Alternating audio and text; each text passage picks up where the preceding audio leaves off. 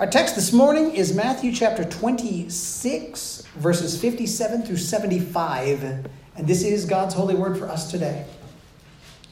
Then those who had seized Jesus led him to Caiaphas, the high priest, where the scribes and the elders had gathered.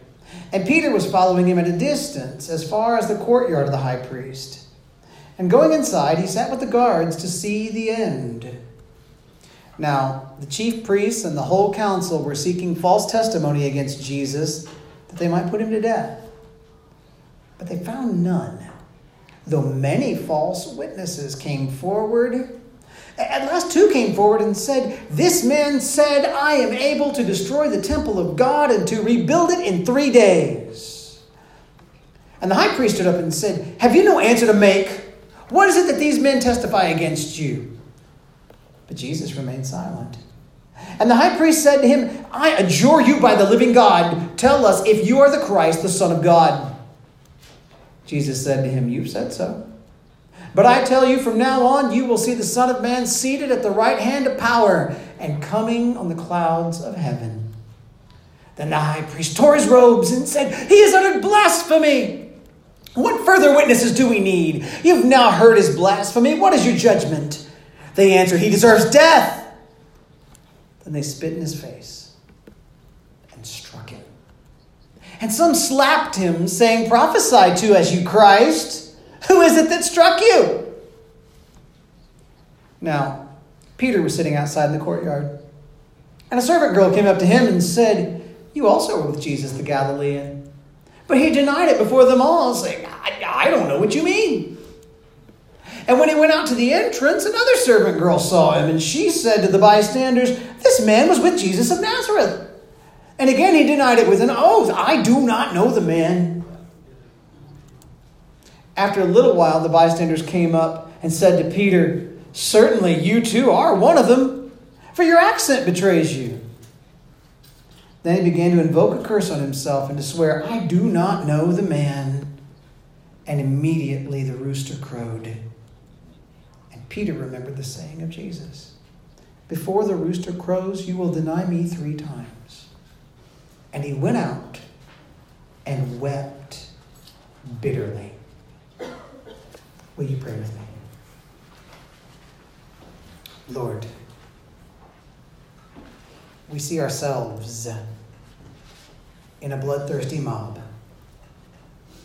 And we see ourselves in a cowardly, denying disciple. Let us find ourselves in a gracious, perfect Savior, covered by his grace. Teach us in your word today. We pray in Christ's holy name. Amen. You guys can be seated.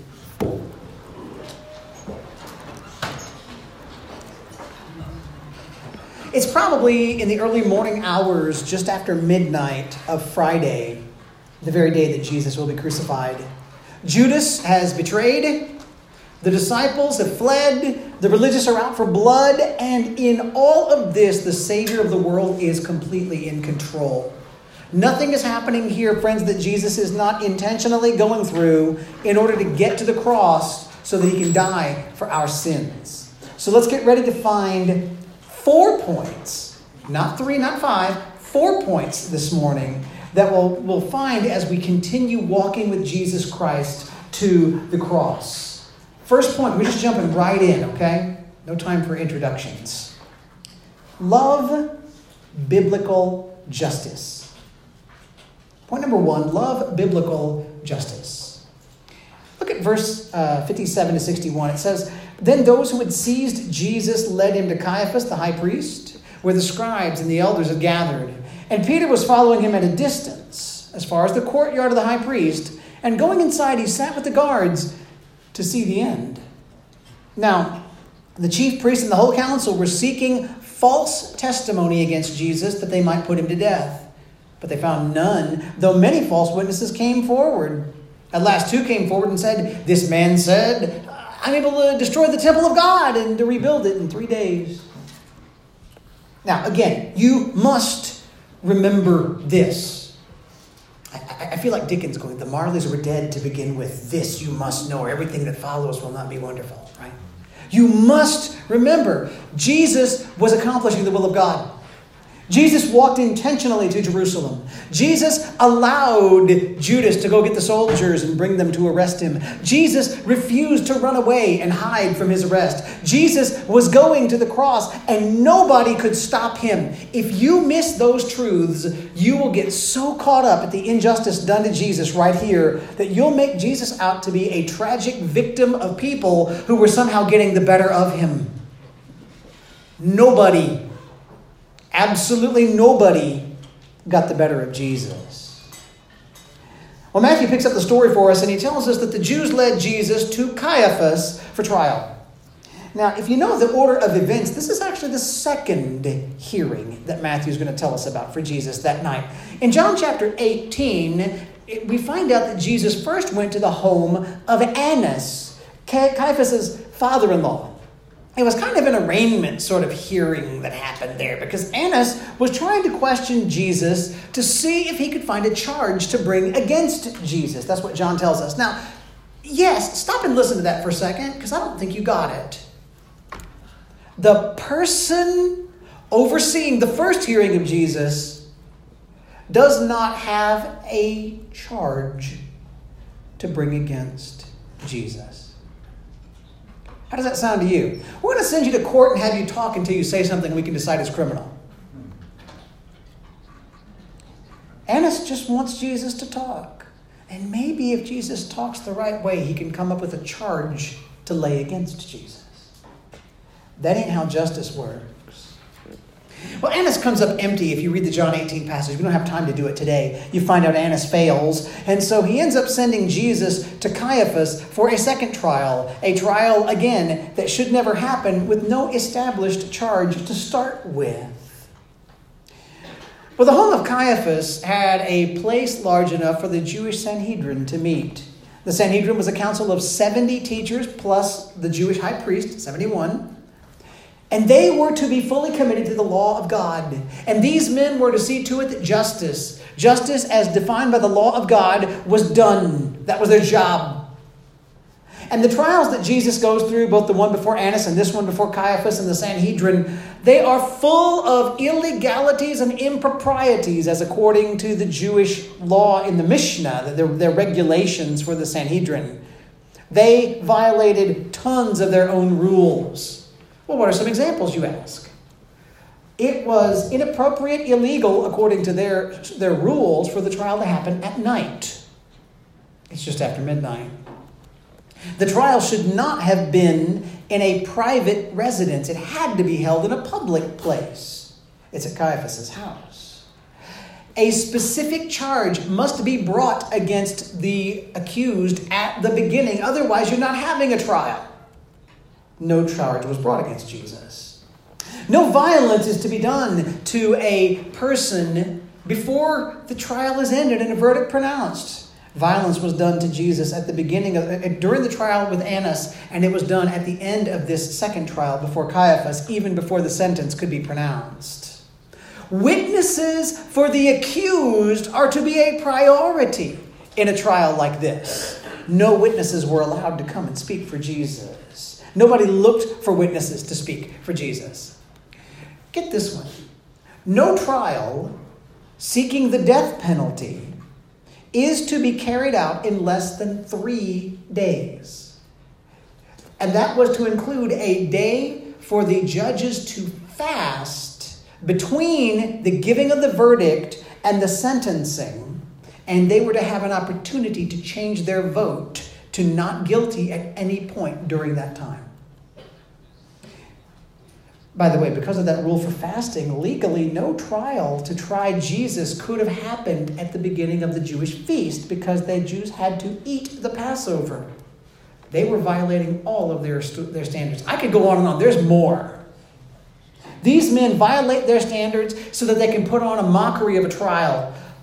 But, if we could get one of them and ask him, they might tell us, because this happens in a lot of cultures, right? Well, a desperate, dangerous time and a trial of a desperate, dangerous criminal like Jesus, that sometimes requires us to set aside our standards.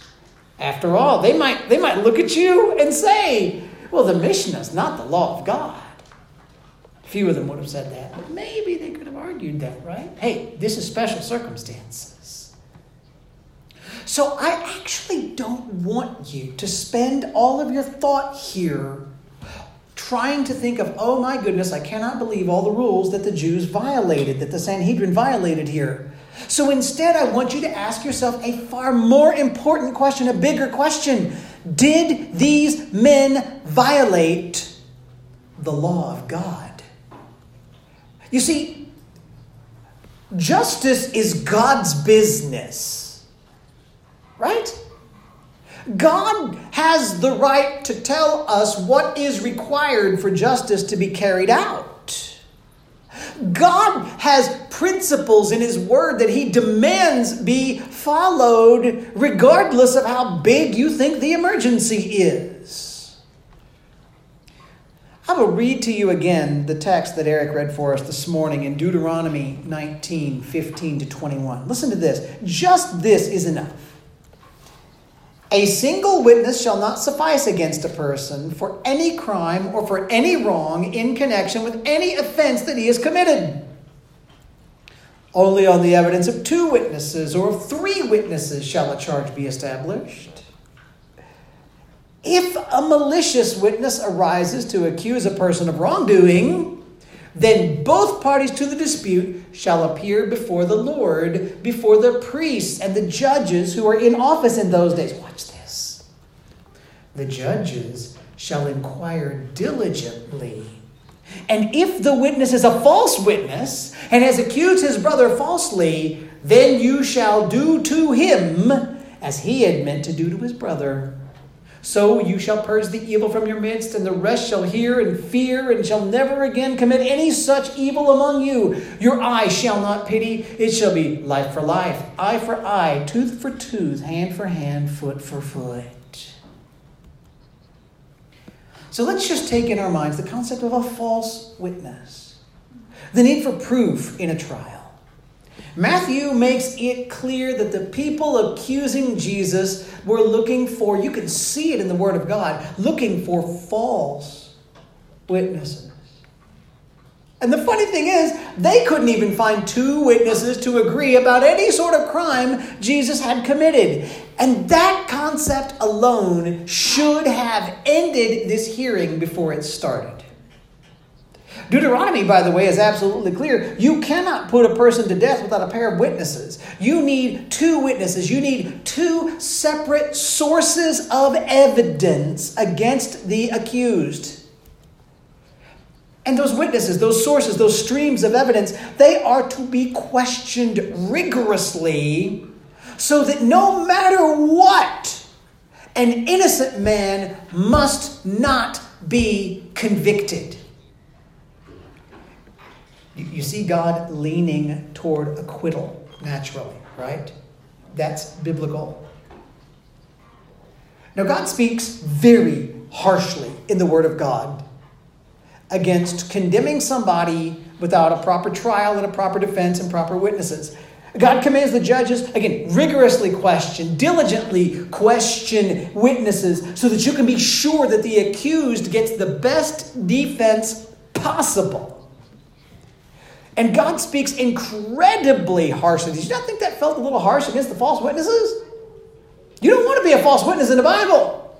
You don't want to be a false witness before God. They said that a person who falsely accuses another person, justice is that that person face the penalty that would have been carried out on the other person if the accused were guilty. And that is the first, this is not the first, that is an early use here in Deuteronomy of where we get the phrase, an eye for an eye. It happens other places and in other circumstances, but here, an eye for an eye, a tooth for a tooth. The concept of lex talionis is here given for if you even accuse and try to get somebody convicted of something they didn't do and you are maliciously false, justice is that you get what you were going to give them. Y'all, this is a big deal. How big a deal do you think it is to God that we not bear false witness against people? Where do you hear thou shalt not bear false witness? Not just in the Old Testament, but where? The Decalogue, the Ten Commandments, right? Several other places for sure, but in the Ten Commandments, guys, not bearing false witness against another person, not accusing someone without evidence and witnesses, all that stuff, not accusing someone falsely, it made God's top 10 list of how to love God and love neighbor. Do you guys see that just with that fact alone, evil injustice is being done against Jesus here? You see that? Does it make you mad a little bit? Does it make you bothered a little bit? If it does, let's learn from it. Let's learn, friends, to love biblical justice. We need to love biblical justice even if the people around us don't care. Hate injustice.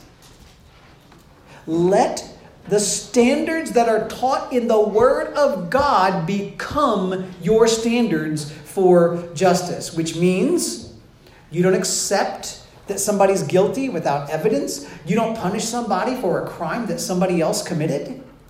On and on and on we go. Our culture uses the word just and justice in horribly unbiblical ways today. We must let the Word of God be our standard for justice. And yes, the Word of God from Old Testament to New Testament is the Word of God teaching us about justice. Amen? Amen. Stick with that, okay?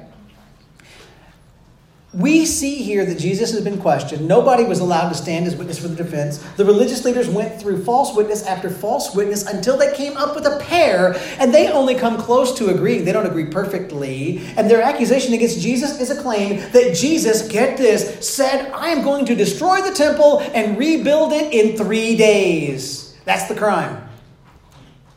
In John chapter 2, Jesus says the words that probably come closest to what the people are accusing Jesus of saying. And you know when it happened? 3 years earlier. And by the way, it happened completely in public. Listen to John 2, 18 through 22. This is after the first time Jesus cleansed the temple. So the Jews said to him, what sign do you show us for doing these things? This is a public discussion. Jesus answered them, destroy this temple, and in 3 days I will raise it up. The Jews then said, it's taken 46 years to build this temple, and will you raise it up in 3 days? John then adds, but he was speaking of the temple of his body. When therefore he was raised from the dead, his disciples remembered that he had said this, and they believed the scripture and the word Jesus had spoken. So yeah, Jesus said something sort of like what these guys were saying. But Jesus never threatened anything. Jesus did not say, I'm going to destroy the temple and build it back up. No, all Jesus said was, you destroy this temple, I'll build it up. You destroy this body, Jesus is saying, if you kill me, I will come back from the dead in 3 days. He just happened to use the metaphor of a temple to say what he was saying. Now here's the thing. You might imagine, do you think that really sounds like something you're going to put somebody to death for? No. That doesn't even make sense. That's not going to give the religious leaders even a charge they can file against Jesus. So the unjust Caiaphas, he's going to press forward. We're going to find that in what we would call point number 2. We'll learn one more thing here. Point number 2, worship Jesus the Christ. Worship Jesus the Christ. Look at 62 and 63. And the high priest stood up and said, have you no answer to make? What is it these men testify against you? But Jesus remained silent. And the high priest said to him, I adjure you by the living God, tell us if you are the Christ, the Son of God. Now guys, Caiaphas might have been evil. But as far as political maneuvering goes, he's no dummy. He could see that the only thing like an agreement from the witnesses he had at this mockery of a trial was nowhere near close enough to get a conviction. And Caiaphas is frustrated.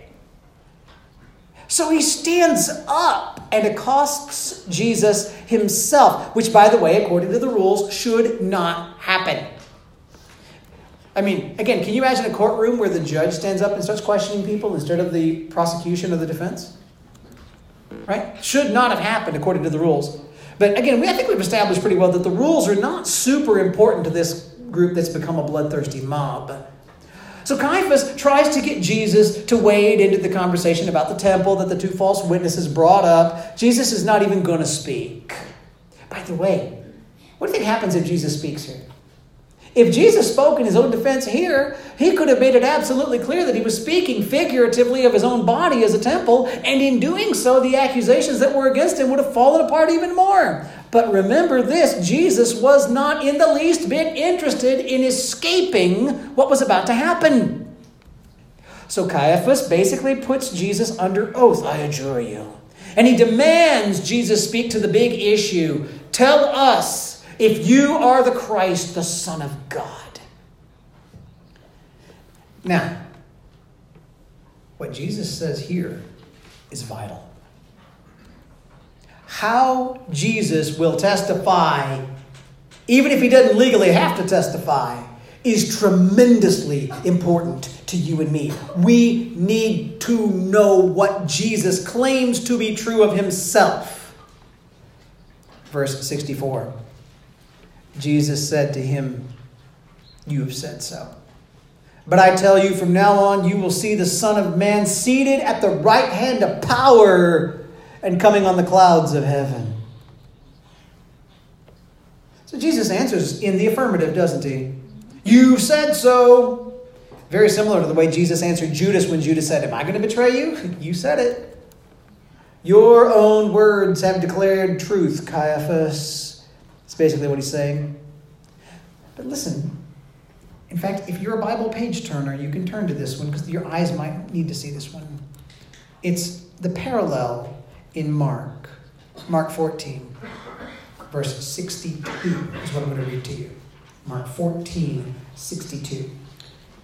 I don't often make us go to the parallels because I love when I preach a passage from the Gospels to let the individual gospel evangelist tell us his story. But there's words I gotta have you hear. Mark 14, 62. Have you found it? Okay. And Jesus said, do you see what Jesus says first? I am.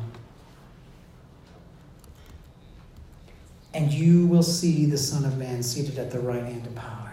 You can flip back to Matthew now. Jesus says, I am. Does that ring any bells for you? That is, I believe, now you could somewhat argue against this, and I understand their position, but I really do believe that this is Jesus more than saying, yep, I'm the Christ. I am. The I am used here, I would argue, indicates Jesus' claim to the very name of God. Jesus is claiming to be Yahweh. Jesus added a claim to deity to the high priest question of being the Christ or the Son of God. And this explains, I think, how quickly the Jews condemned Jesus for his answer.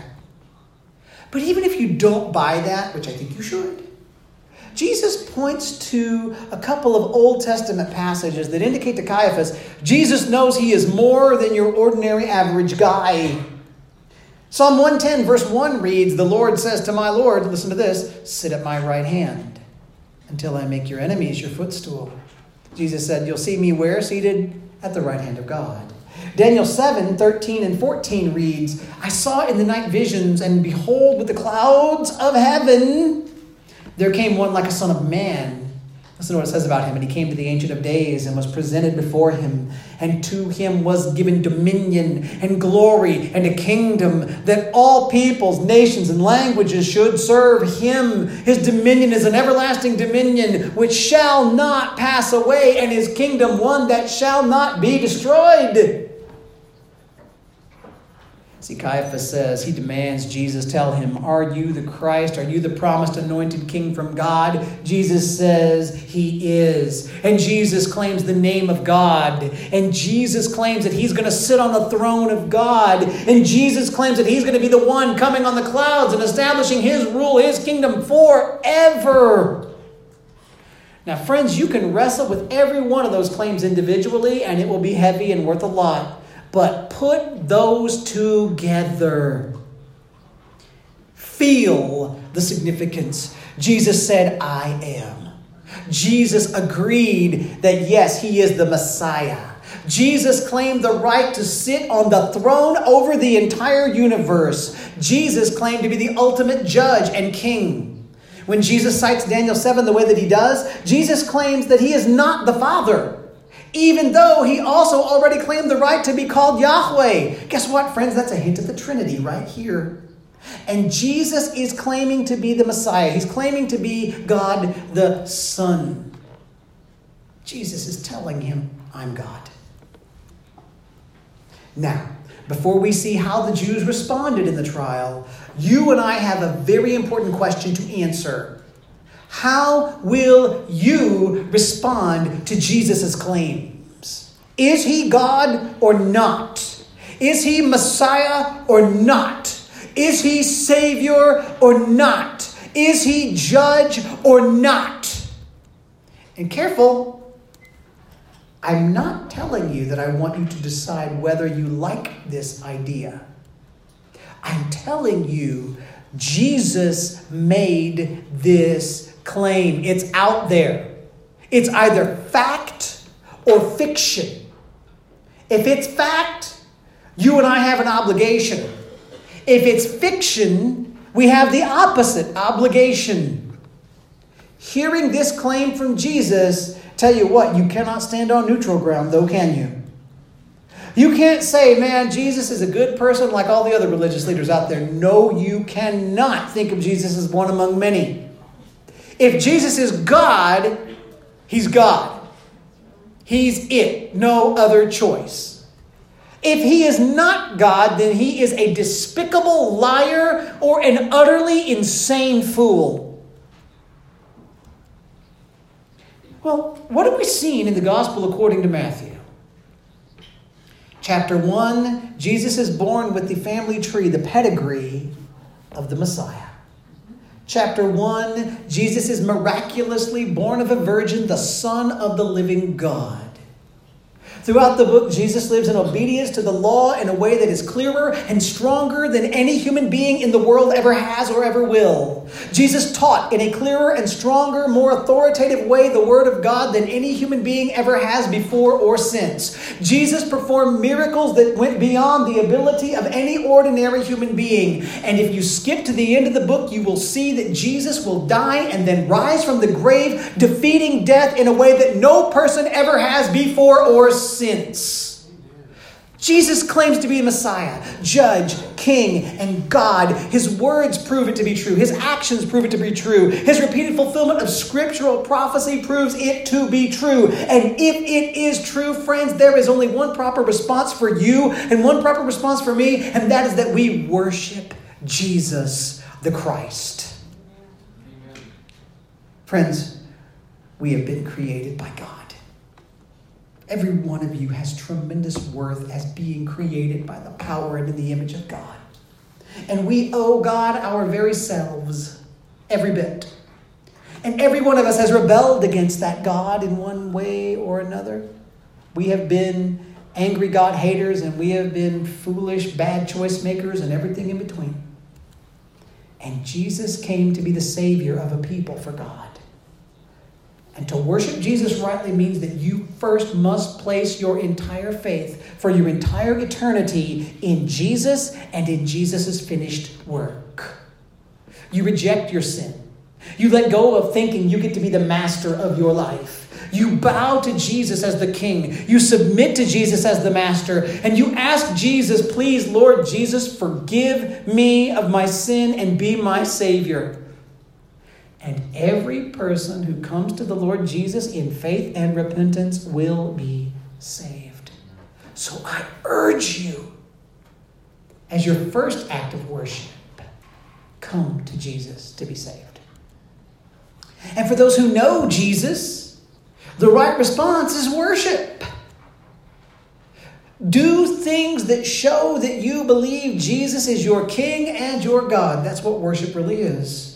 So sing, so pray, praise, celebrate, repent, fellowship, obey. Do everything you do to the glory of God.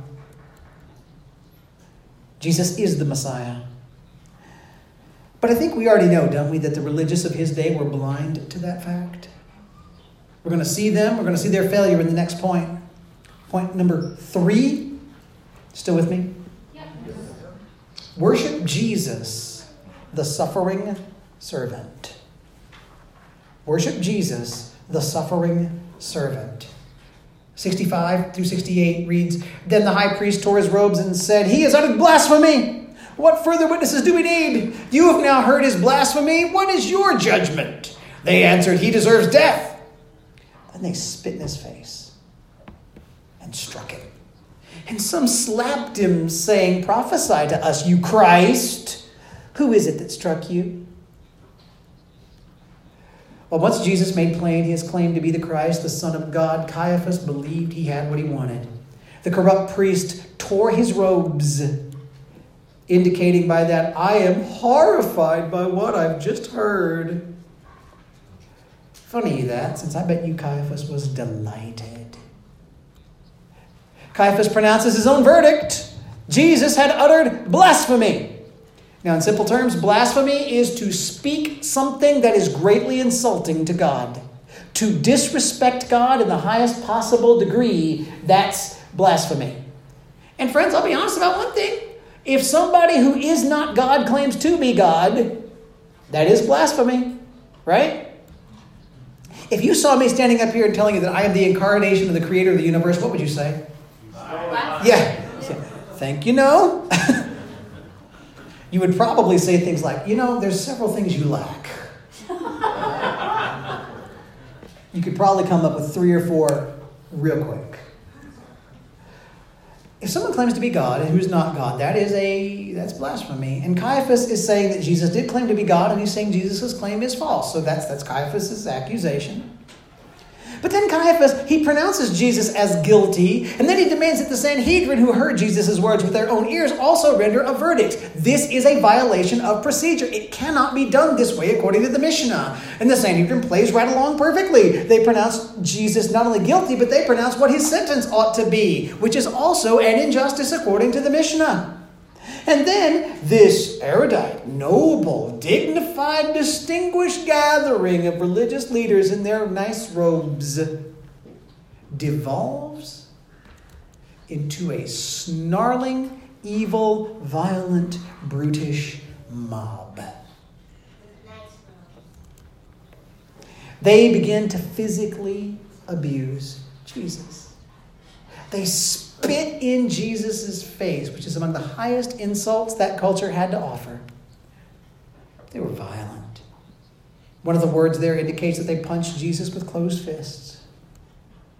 By the way, be careful, friends, when you hear about that, and we don't react harshly or with a strong reaction to someone getting hit with a closed fist, but it's because we've watched way too many movies where guys will take punches to the face for like 22 minutes and be fine. People die from that in the real world. They punch Jesus in the face. But then Luke tells us, or Mark, one of the two, tells us that they blindfolded him or covered his face, the other one says. And they slapped him. And they mockingly demand, identify who it is that hit you with your great supernatural knowledge. But don't be surprised by this. God promised 700 years before this, almost 800 years before this, that his chosen one, the promised Messiah, would be a suffering servant. Isaiah 50, verses 5 through 7, listen to this. The Lord God has opened my ear, and I was not rebellious. I turned not backward. I gave my back to those who strike, and my cheeks to those who pull out the beard. I hid not my face from disgrace and spitting, but the Lord God helps me. Therefore I have not been disgraced. Therefore I have set my face like a flint, and I know that I shall not be put to shame. Or 52 verse 14 just says, as many were astonished at you, his appearance was so marred beyond human semblance, and his form beyond that of the children of mankind. He would be beaten beyond recognition. Isaiah 53 verse 7 says, he was oppressed and he was afflicted, yet he opened not his mouth. Like a lamb that is led to the slaughter, and like a sheep that before its shearers is silent, so he opened not his mouth. This is the Jesus who would not answer. Jesus, the only perfect man, the only truly noble man, the only actually good man of human history, was attacked, brutalized, and mocked by wicked men. And in going through this horror, Jesus fulfilled the prophecy that God had already given, a prediction that the Savior would suffer. Let it break your heart, but also let it make you love Jesus. He set his face firmly toward the cross. And he knew what it would take for him to get there. And he knew what he would have to walk through. And he willingly took the worst humanity had to offer in order to do what was necessary to save people like you and me from our sins. So worship Jesus, the suffering servant. Fourth point, last point. Humble yourself before God humbles you. Humble yourself before God humbles you. Listen to the rest of the chapter, 69 and following. Now, Peter was sitting outside the courtyard, and a servant girl came up to him and said, "You also were with Jesus the Galilean." But he denied it before them all, saying, I don't know what you mean. And when he went out to the entrance, another servant girl saw him, and she said to the bystanders, "This man was with Jesus of Nazareth." And again, he denied it with an oath. "I do not know the man." After a little while, the bystanders came up and said to Peter, "Certainly you too are one of them, for your accent betrays you." Then he began to invoke a curse on himself and to swear, "I do not know the man." And immediately the rooster crowed, and Peter remembered the saying of Jesus, "Before the rooster crows, you will deny me 3 times." And he went out and wept bitterly. So meanwhile, while the Sanhedrin is participating in a mockery of justice in a kangaroo court, Matthew shifts the scene to the Apostle Peter. You remember, don't you, that Peter declared earlier that evening, "Jesus, I will never betray you, I will never leave you, I will never run away." Jesus told Peter, "Man, before the end of the night, you're going to deny knowing me 3 times.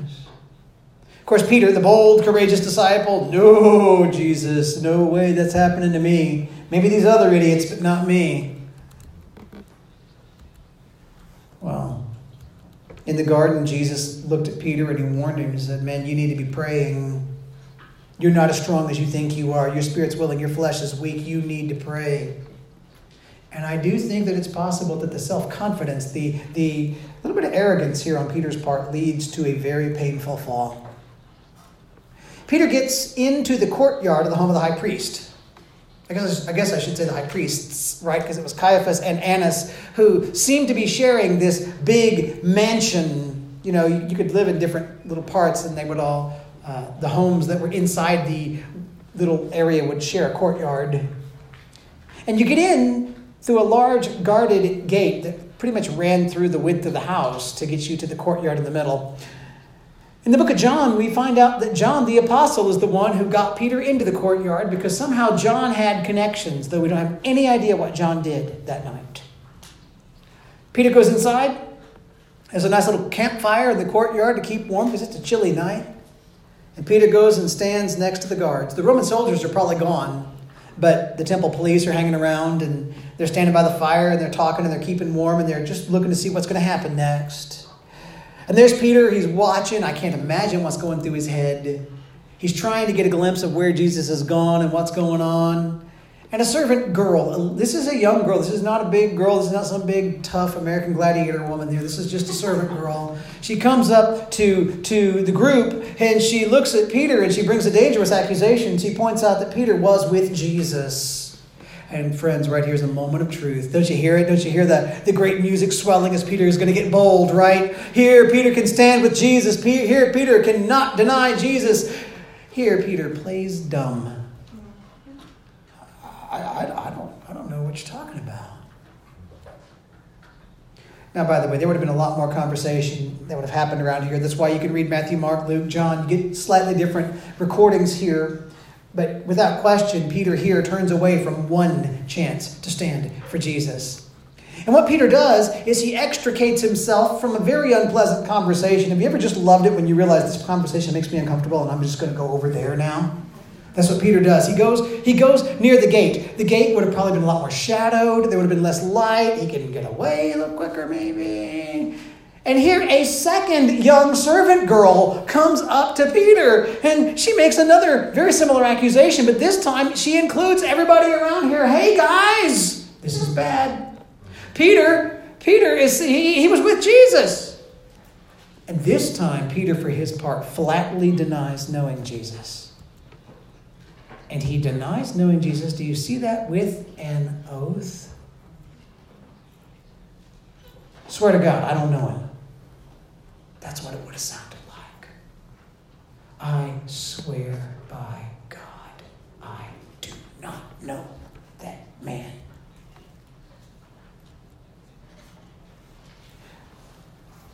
Time passes, trials go on, beatings commence. Spitting, slapping. And other people around Peter renew the accusation that the servant girl made because they've heard Peter talk. And Peter has an accent. It's the accent of somebody from Galilee. Peter stands out like a man from Alabama in the state of New York. No, I'm not judging anybody. I grew up in a very southern context. When people talk back where I'm from, it sounds like this all the time. Travis, it's an extra syllable that's in my name. So if I talk the way that I grew up talking, and everybody else sounds like someone from England, you're going to know I'm different. And they say to Peter, look, your drawl is giving you away as somebody who would hang out with him. He's from the country too. And now Peter goes as far as is possible in his denying of knowing Jesus. Then he began, do you see that? He began to invoke a curse on himself. And to swear, I do not know the man. Do you hear that, friends? Peter cursed himself. This is Peter saying, may God kill me and send me to hell if I'm lying.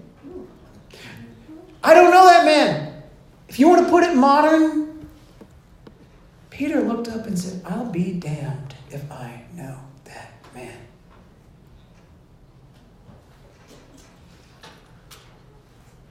And immediately the rooster crowed.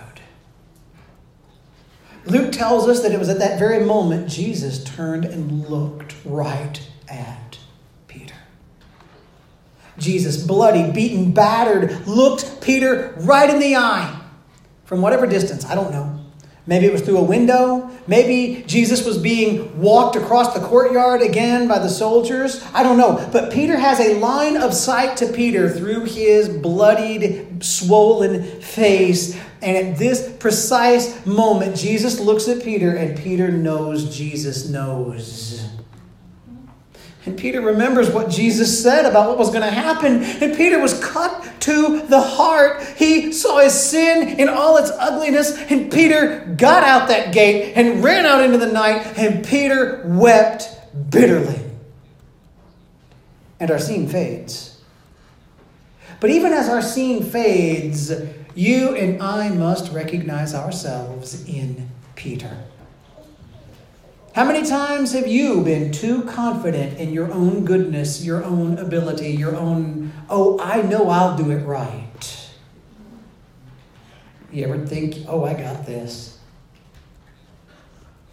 That's why I suggest that the point here could be humble yourself before God humbles you. You see, God will humble us all. When we stand before God, we're going to see that we bring nothing of value to the table. It's not that God doesn't love us, but we cannot impress Him. We have never earned a good thing from God. Our relationship with God is solely based on God's grace. If we get good from God, it is good we didn't earn. And if you recognize this, it'll keep you from thinking of yourself too highly. It'll humble you. And God can treat you graciously because the Bible tells us that God opposes the proud but gives grace to the humble. Let me also call us to this. Let's remember, let's recognize the hint, just the beginnings of repentance that we see in Peter. Peter wept. Peter saw his sin. He hurt because of his sin. Peter mourned over his sin. Later, after Jesus is resurrected, Jesus is going to come to Peter and he's going to restore Peter. And after that, we're going to find that Peter becomes one of the boldest witnesses for Jesus in history. Peter turns from his sin toward righteousness. Find grace in Jesus. That's what Peter did. Turn from sin. That's what Peter did. Live to obey and glorify Jesus. That is what he did.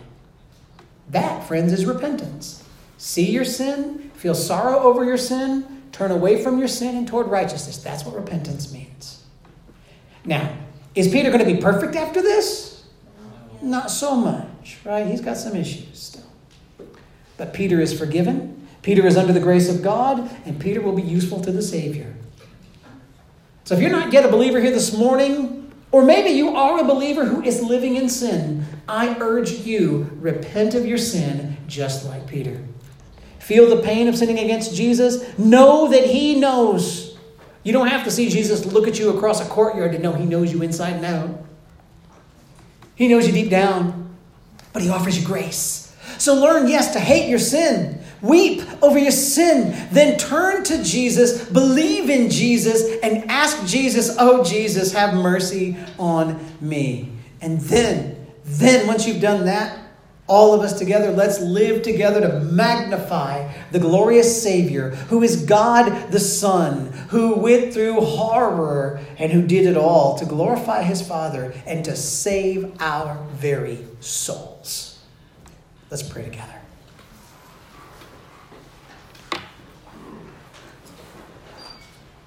Jesus, thank you. I don't know that there's anything more right we can say. Thank you. Thank you for suffering for our sin.